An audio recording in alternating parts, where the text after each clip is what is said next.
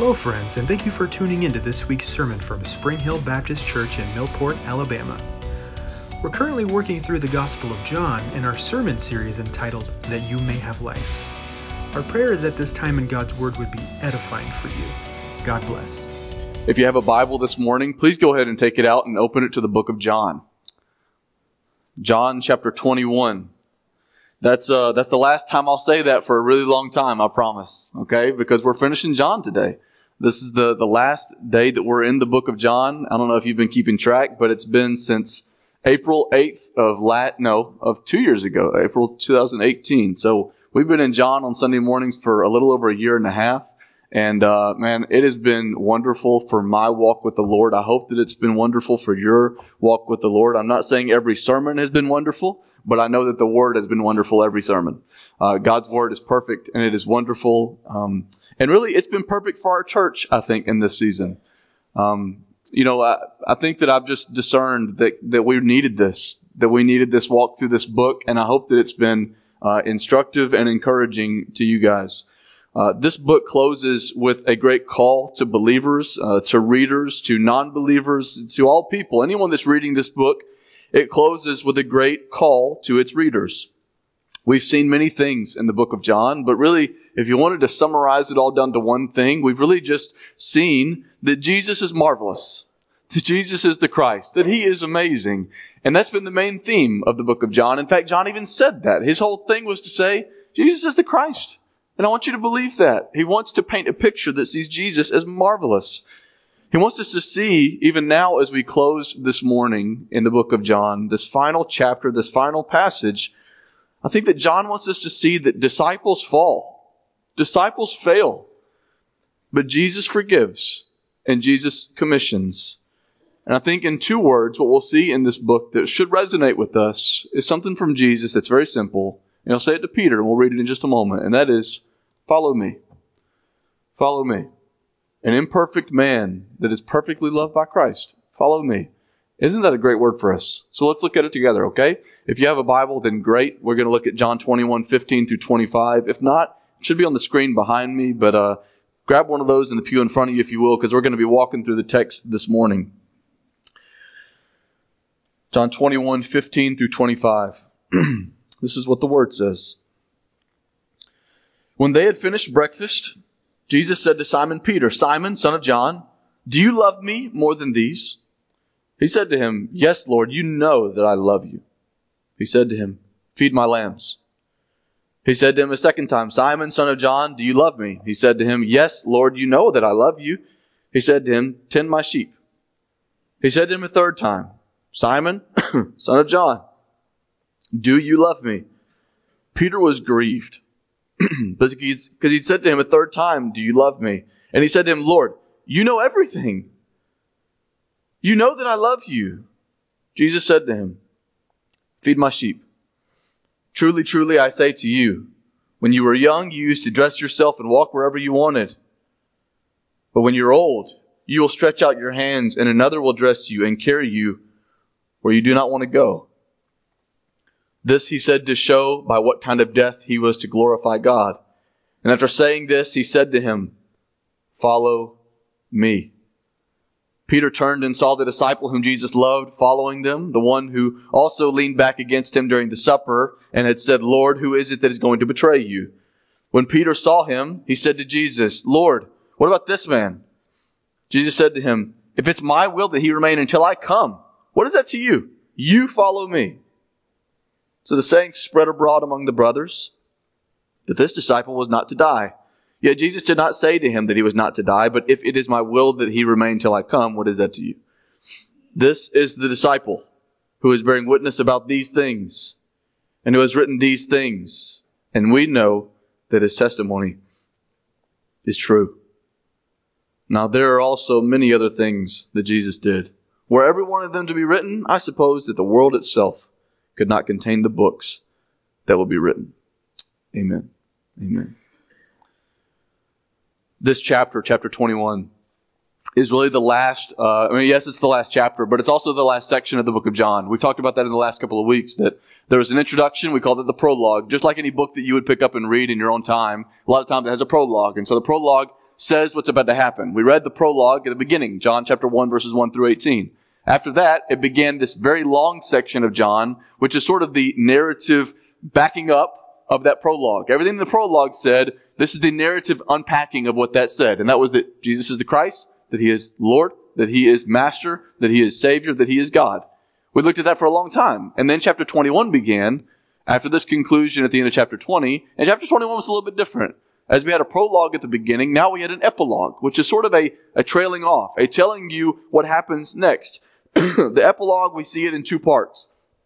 The first part we looked at last week, and we kind of broke that down as by saying, following Jesus looks like a couple of things. And last week we saw this, that number one, it was trusting Him in our weakness and in our need. And then secondly, we saw that it means that if we're to follow Jesus, it means that we have a zeal to be with Him.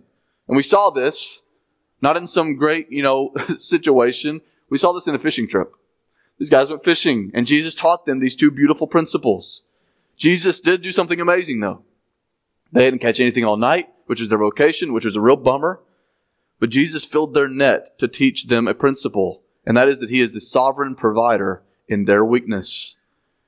And we also saw that Peter could not rightly follow Jesus until he rightly saw zealously to be with Jesus. This week we see the second part of this epilogue. And that's that following Jesus is still the center theme, but we see it in a sort of a different way. When reading narrative like the book of John, and that just means when reading a story, or reading a narrative, a story like the book of John, we have to be mindful of the story, not just as we're looking at it this morning. Like I said, we're looking at just a small, tiny chunk of Scripture, but we really have to see, especially when it's talking about these two characters, we have to see their relationship for more than what it is in this passage. For example, if you were to watch just one scene of a movie where there's this big argument and you're like, that doesn't say what happened to cause this big argument, then you have to understand that if you read the whole story or watch the whole story in its place, then there were things that were building up to that argument, right? I mean, when the Titanic sinks in the movie Titanic, you're not just like, there's a boat sinking. No, it's the fact that it's been built up as this amazing ship that's never supposed to sink. And so in this passage, when we're reading it, we have to understand that Peter and Jesus have a history. There's things that are going on behind the scenes here, behind this text, and even before this text, that build on top of this. Jesus and Peter are the two main figures in this final moment of the book of John, and their relationship had suffered significant damage just days prior. Remember, Peter's the one that was there by that charcoal fire when Jesus was being beaten, slandered, spat upon, and by the light of this charcoal fire, Peter denies Jesus 3 times. This is their history. And this is just a few days before this event happens. And by the way, we find ourselves around another charcoal fire, which we looked at last week. Guys, Peter was a follower. He was a disciple. But he was one that we can empathize with, right? He was often messing up, but he'd been mercifully forgiven. He remained perfectly loved. And now he is graciously recommissioned. You see, this last interaction is perfect for us, for the reader, because Peter is often us, or maybe more spoken better is we are often Peter, a follower, often messing up, but mercifully forgiven, but perfectly loved. And here in this building under this teaching, you're here for recommissioning, just like Peter. So this is going to be our outline today if you're taking notes this morning, and you'll see it on the screen behind me, I think. It's our or my follow me recommission. We're going to see this in 3 different ways, okay? Number 1 is action, not just position. My follow me recommission. Number 1, action, not just position.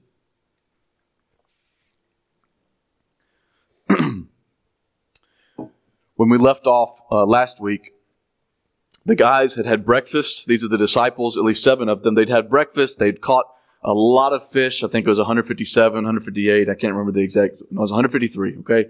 They just caught all these fish, this gigantic haul by a miraculous thing done by Jesus.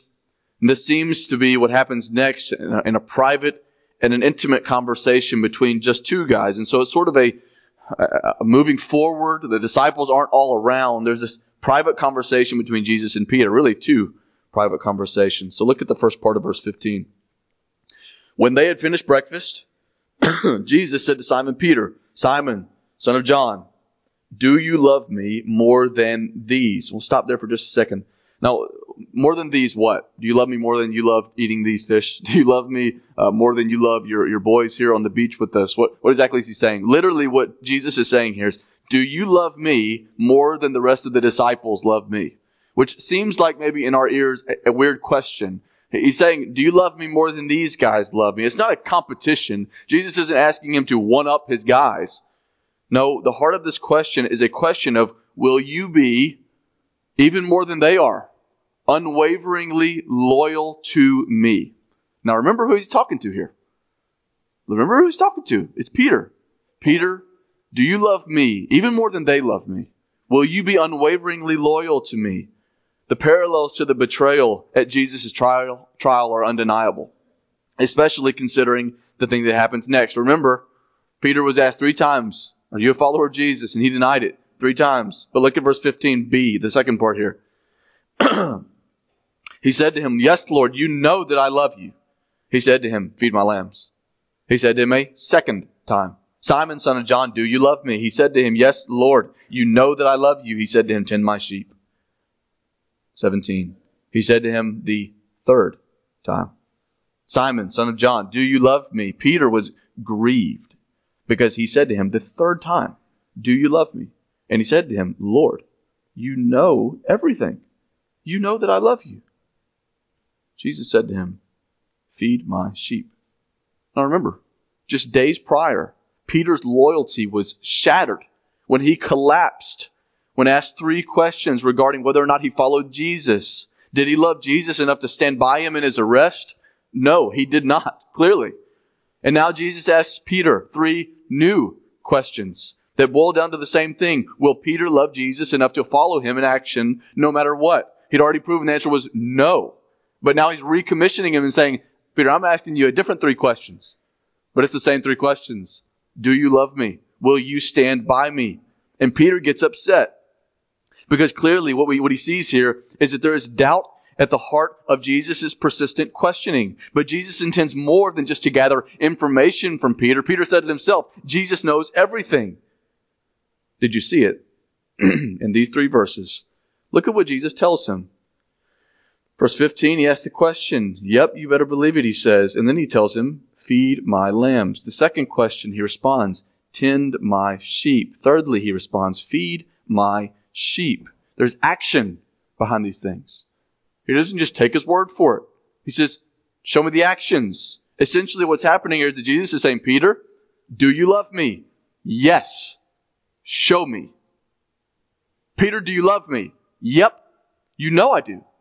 Show me.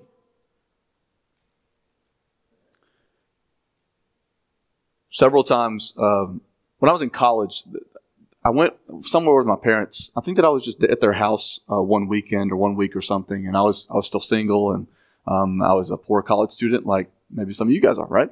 And so I was there at their house just for the week, probably on a vacation or something. And my mom had this snack that she had brought. It was cracked black pepper and olive oil Triscuits. Has anybody ever had those things? Do you? Okay, so I tried these things with like some Colby Jack cheese and I put it on the top. And I loved it. I was like, this is delicious. I really found paradise of a snack. You know what I'm saying? Do you ever have those moments? Well, I really enjoyed these things. And, I told my mom, I love these cracked black pepper and olive oil Triscuits. And she's like, really? I said, yeah, I love these things. Put some Colby Jack cheese on it and we got us a party, right? Here's the thing. After that day, my mom, seriously, it seemed like every time I was at her house, she loved me to death. And so guess what she had at her house? She had those Triscuits, and she had some Colby Jack cheese. But here's the thing. My taste buds changed. And it didn't take long. I was just like, these aren't that good. Maybe I was just really hungry the first time that I ate it. And I was just like, these aren't that good. And it got to the point where I was just like, I don't even want to eat these. But I didn't tell her that. I'm not like, Mom, stop buying these things. These things are not that good. No, I wouldn't say that, right? But the thing is, whenever I would come around and she would have them, which was for real, like every single time, I would barely eat any, or I would just not touch them. How much could I really love them if I never talk about them, never eat them, or really never even break the seal? Well, here's the thing. I never told my mom that, and even to this day, and this sermon's online, I sort of hope she doesn't listen to it. Sorry, Mom, if you're going to, okay. So I love that. Okay, I love your love for me. I don't really love those. Don't get them anymore. Anyway, so what I'm saying is, how much can I really love those things if I don't ever talk about them, if I don't ever eat them, if I don't even, like I said, break the seal? The principle applies to more than just something silly like that snack food. The principle applies to friendships. It applies to relationships. It applies to marriages. The principle is this, that love is just a worthless word unless it is affirmed in action. Love is just a worthless word unless it is affirmed in action. It's so clear.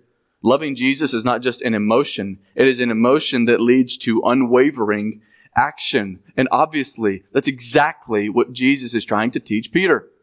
Love is more than just some emotion that you have within you. It is an emotion that leads to unwavering action. You see, Jesus is calling Peter to pastor, to shepherd his sheep, to be the rock upon which he builds his church. And Peter will demonstrate his love for Jesus by loving God's people and feeding them his word. Jesus gives Peter action, not just a position.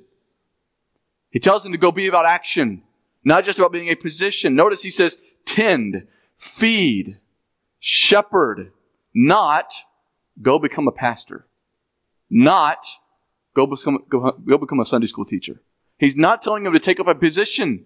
He's telling him to do the work of that position. Guys, God doesn't call you to just hold a position or hold a title.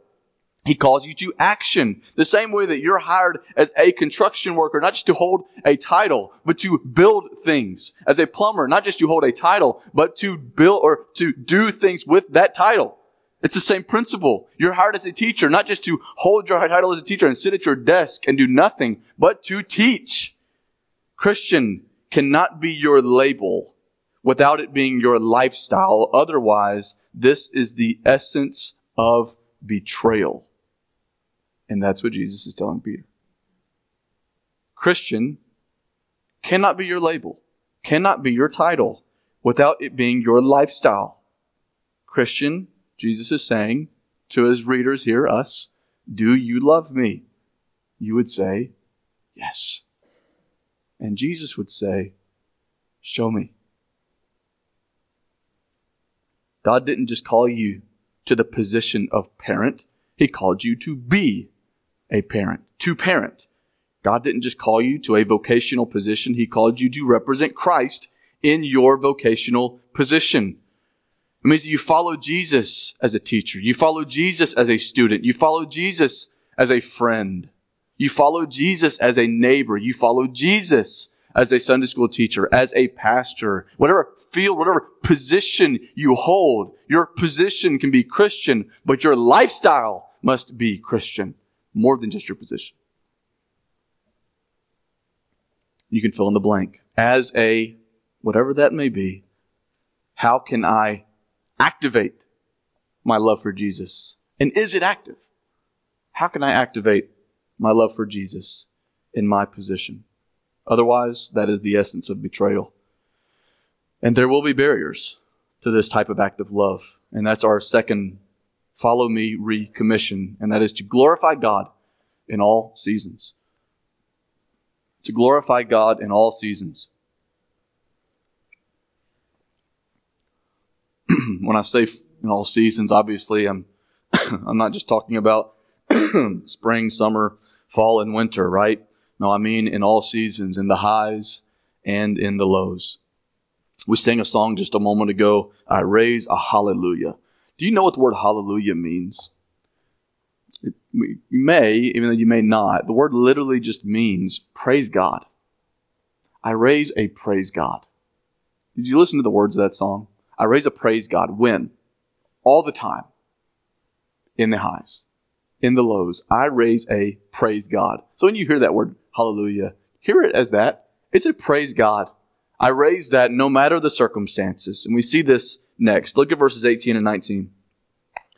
Truly, truly, which is a way of emphasis. He's saying, listen up, I say to you, when you were young, you used to dress yourself and walk wherever you wanted, but when you are old, you will stretch out your hands and another will dress you and carry you where you do not want to go. Verse 19. This he said to show by what kind of death he was to glorify God. And after saying this, he said to him, "Follow me." When I first read verse 18, it kind of sounds strange, right? When you're young, you used to dress yourself, walk wherever you wanted, but when you're old, you will stretch out your hands and another will dress you and carry you where you do not want to go. The first time I read that, I thought about, I'm not calling anybody out or anything, okay? But I'm just saying, I've been here 3 years, and I've had a few conversations with some of our less young people than other people. I'll say that very carefully, okay? And some of them have gotten to the point in life where, their children will say, "I don't want you driving," or "I don't want you living here by yourself." And there's a little bit, maybe just a little bit of anger that comes from that, right? It's like, you can't tell me, I can do, listen, I'm your mom, I'm your dad, I can do whatever. But, maybe there's some wisdom there. You don't need to be driving. You don't need to be living by yourself. That's not safe. And when I first read this passage, I thought about that. That's not what Jesus is saying, all right? He's not saying that you're going to be an elderly man and you're going to have somebody, taking care of you, Peter. No, Peter wouldn't reach that phase of life. He wouldn't reach the phase of life of the people that I just talked about. What Jesus is saying is that there was a time when you wore what you wanted and did what you wanted and went where you wanted, but there is a coming time when you will be taken where you do not want to go. He uses this really strange phrase that seems like it almost doesn't fit. He says that you will stretch out your hands. And obviously when you read verse 19, you know what that means. The thing is, that's not part of the dialogue. Jesus didn't say verse 19. John says verse 19. About the little comment there. Except for the follow me, that is. Stretch out your hands, he says, you will do. Now, especially considering recent events, Peter would have known exactly what Jesus was alluding to without John's little commentary of what Jesus was alluding to. The stretching and this verbiage that he uses took place when a condemned prisoner was tied to his crossbeam and forced to carry his cross to the place of execution. That's what Jesus did at Calvary. You don't carry the entire cross with the vertical and horizontal beam. You carry the horizontal beam and you have your arms, your hands stretched out. And the verbiage would be very intentional. Peter, you're going to stretch out your hands. The crossbeam would be placed on the prisoner's neck and shoulders, and his arms would be tied to it, and he would then be led away to death. Like I said, especially considering recent events, Peter would have known what Jesus was saying. And here's the thing. I can't imagine being told the way that I'm going to die. No matter when that was going to happen. Caleb, you're going to die in a car accident. I feel like every time I got behind the wheel, I'd be petrified. You know what I mean? Caleb, you're going to die of heart disease. I would change my diet immediately. Just because that strikes a certain fear into you, doesn't it? But here's the thing. Peter was told that he would die a crucified death for the cause of Christ. And here's the reality. Guys, Christian tradition tells us that Peter lived 3 decades with that prediction doubtless in the back of his mind whenever he stuck his neck out for Christ. 3 decades. By the time the book of John was written around the year 70 AD or so, this prediction would have already come to pass. History tells us that it did come to pass. Church historians and early church figures, they tell us that Peter was in fact crucified, that he did in fact, to take the words of verse 19, he did glorify God by his martyrdom. Look at verse 19 again. This he said to show by what kind of death, look at this term, he was to glorify God. And after saying this part about the way you're going to die, Peter, after saying this, he said to him, follow me. And I'm going to add a little term here. He says, follow me anyway. Follow me in spite of the reality that I just dropped in front of you. In effect, Jesus is saying, being my disciple will lead you to paths that part of you will not want to go. Follow me anyway. We don't know the level of sacrifice of Jesus that Peter is going to undergo. We don't know that. Personally, we're not martyrs. But we don't have to do or to feel that way as Peter felt, to feel its convicting truth. My point is this. Being a follower of Jesus, just like Jesus is trying to tell Peter, it will mean that part of you will not want to follow Jesus at some point. Following Jesus will mean that part of you will not want to follow Jesus at some point. You won't want to read your Bible if it means giving up sleep. You won't want to forgive someone else because it will make you feel weak. You won't want to apologize to somebody else that you have friction and conflict with because it will damage your own ego. And I would rather not follow Jesus in this moment to preserve me. You won't shepherd your kids if it means you have to turn off the television. You won't give up internet on your phone if it means you crucify the addiction of pornography. There will come a point in your life, and it happens every day, where you got to choose. Part of me doesn't want to do this. Well, I follow him anyway. You should have those crossroads every day in your life. It's a choice. Peter was given that choice. And man, what a weight. The guy that betrayed Jesus is told, you're going to die a crucified death. And Peter says, I'm done with that. I'm going to follow you anyway.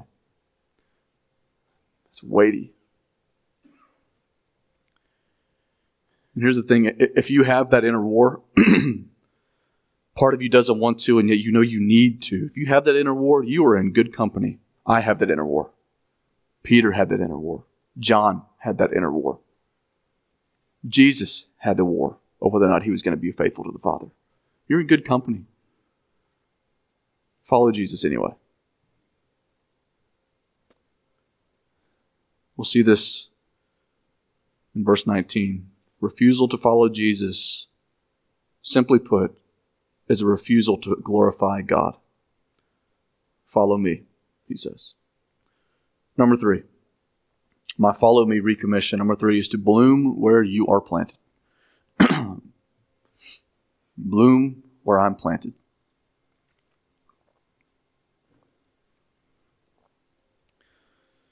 So, just to recap events, Peter had been confronted with a staggering prophetic word about his own commission.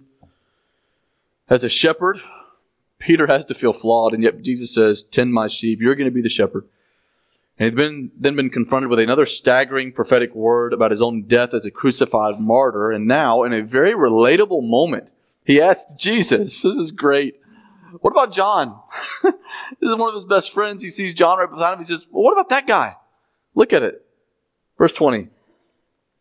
You told me I'm going to die. Okay, he says, Peter turned and saw the disciple whom Jesus loved following them, the one who had also leaned back against him during the supper and had said, Lord, who is it that's going to betray you? So just a little call back there.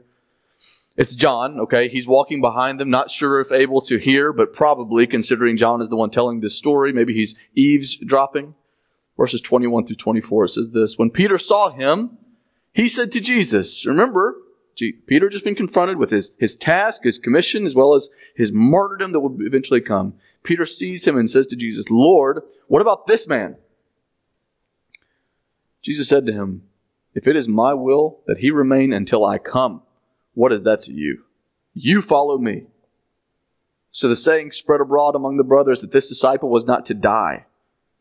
Yet Jesus did not say to him that he was not to die, but if it is my will that he remain until I come, what is it to you? This is the disciple who was bearing witness about these things and who has written these things, and we know that his testimony is true. And there's a lot of things that I can unpack there, but we're just going to hit the high points.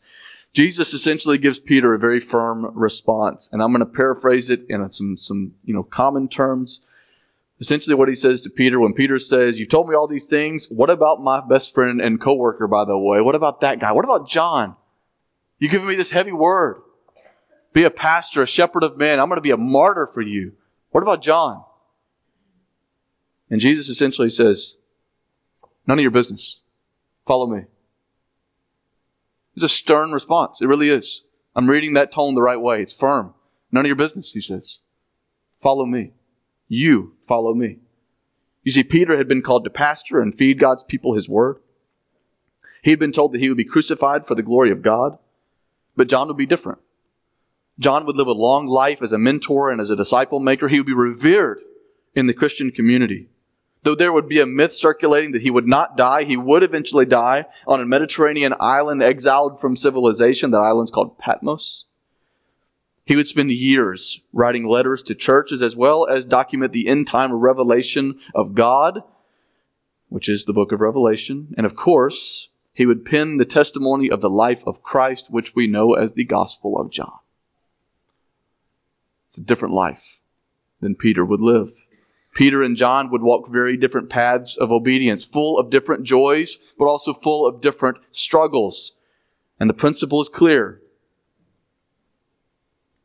He's instructing Peter, Peter, follow me. And the principle for us is the same. Follow Jesus. Trust God's sovereign plan for your life, regardless of the things God does in someone else's life. Trust God's sovereign plan for your life, regardless of the things that He sovereignly does in someone else's life. The way that I'm phrasing that this morning is to bloom where you are planted. God has given you your circumstances so that you can bring Him glory in those circumstances. He has so foreordained and predesigned your life to be as it is, so that you would give Him glory in your life as it is. With your income, not somebody else's income. Glorify God as your circumstances are. With your friend group, not somebody else's friend group. With your popularity, not with somebody else's popularity. With your spouse, not with somebody else's spouse. With your kids, as broken as they are. Glorify God in your circumstances. Don't worry about the other guy. Glorify God with your boss, with your job, with your church. Don't be so filled with wanderlust or envy or discontentment in your circumstances that you are missing the God-glorifying opportunities that you enter into every morning when your eyes behold a new day. Guys, listen. Is God sovereign? Is He? Yes. You know what sovereign means? It means He's in control. Is God in control? Yes. If you believe that, if the answer is yes, trust that every waking moment of the day are not accidental moments, but that those moments are moments that He wants you to follow Him. He wants you to follow Him every moment of every day. Is He sovereign? Is He? Yes. Then I'll take the words of Jesus. Follow me. Follow God in your circumstances.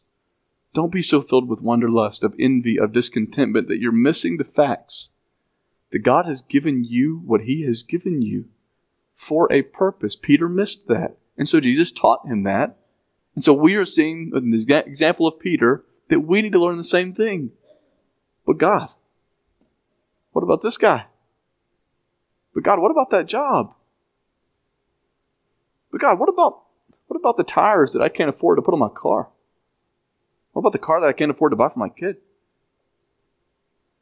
What about my mom that has just forsaken me? God, what about my kids that don't follow Christ? God, what about my school where I feel like a loser? What about my boss who hates me? Is God sovereign? He's sovereign. Glorify God in your circumstances. He's put you there for a reason. Peter had to learn that the hard way. Bloom where you're planted. We'll conclude how John concludes in verse 25. This is the big finish, right? We've been here a long time. Let's look at verse 25.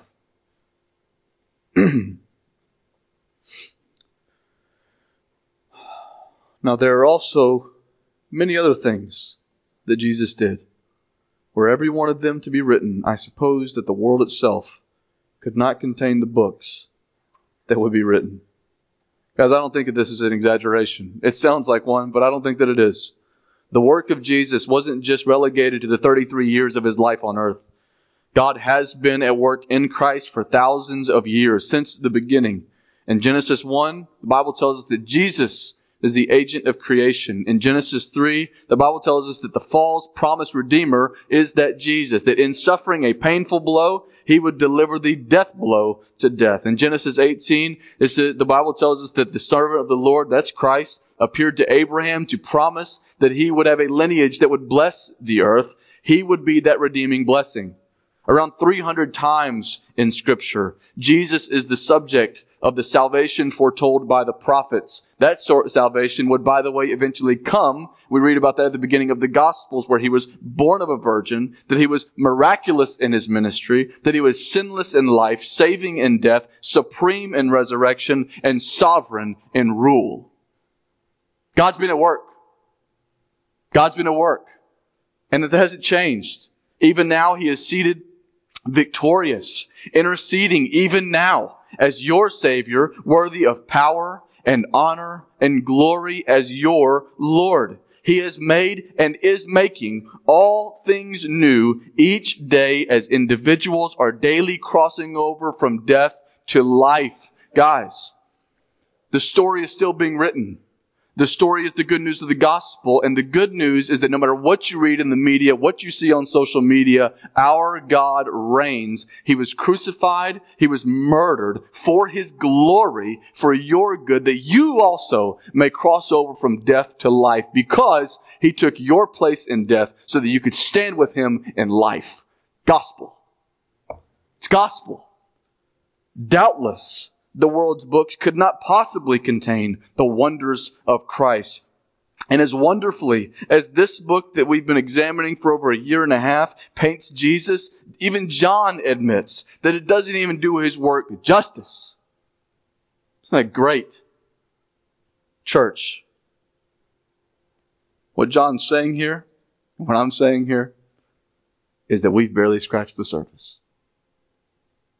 We have barely scratched the surface, and yet we have seen Him as incomparably glorious. Listen, I don't know your situation. I don't know your problems. I don't know you better than you know yourself. I don't know. But I want you to hear me say this. We're finishing a gospel that is geared toward moving you, stirring your affections, getting you to see Christ for who He is, and as a result, submitting to Christ for who He is. And so my closing words for you is enough playing church, enough going through the motions in life, enough. You're not just here because this is what you do on Sundays. Enough. This is more important than the paycheck you pull every day. This is more important than the grades that you're landing every day. This is more important. This isn't what you do on the weekend because it's what you do. This is your life. And so I'm going to close the same way that this book closes. Jesus is infinitely wonderful, and you will never reach the pit of how wonderful that pit is. But hear this. I'll ask you the same question that Jesus asked Peter. Do you love Him? Do you love Him? Yes? Then show Him. Let's pray. We want to thank you for listening to this week's sermon. For more information, you can find us on Facebook by going to facebook.com/The Spring Hill Baptist. We'd love for you to join us on Sunday mornings at 10 a.m. as we seek to make much of Jesus and love Him above all else.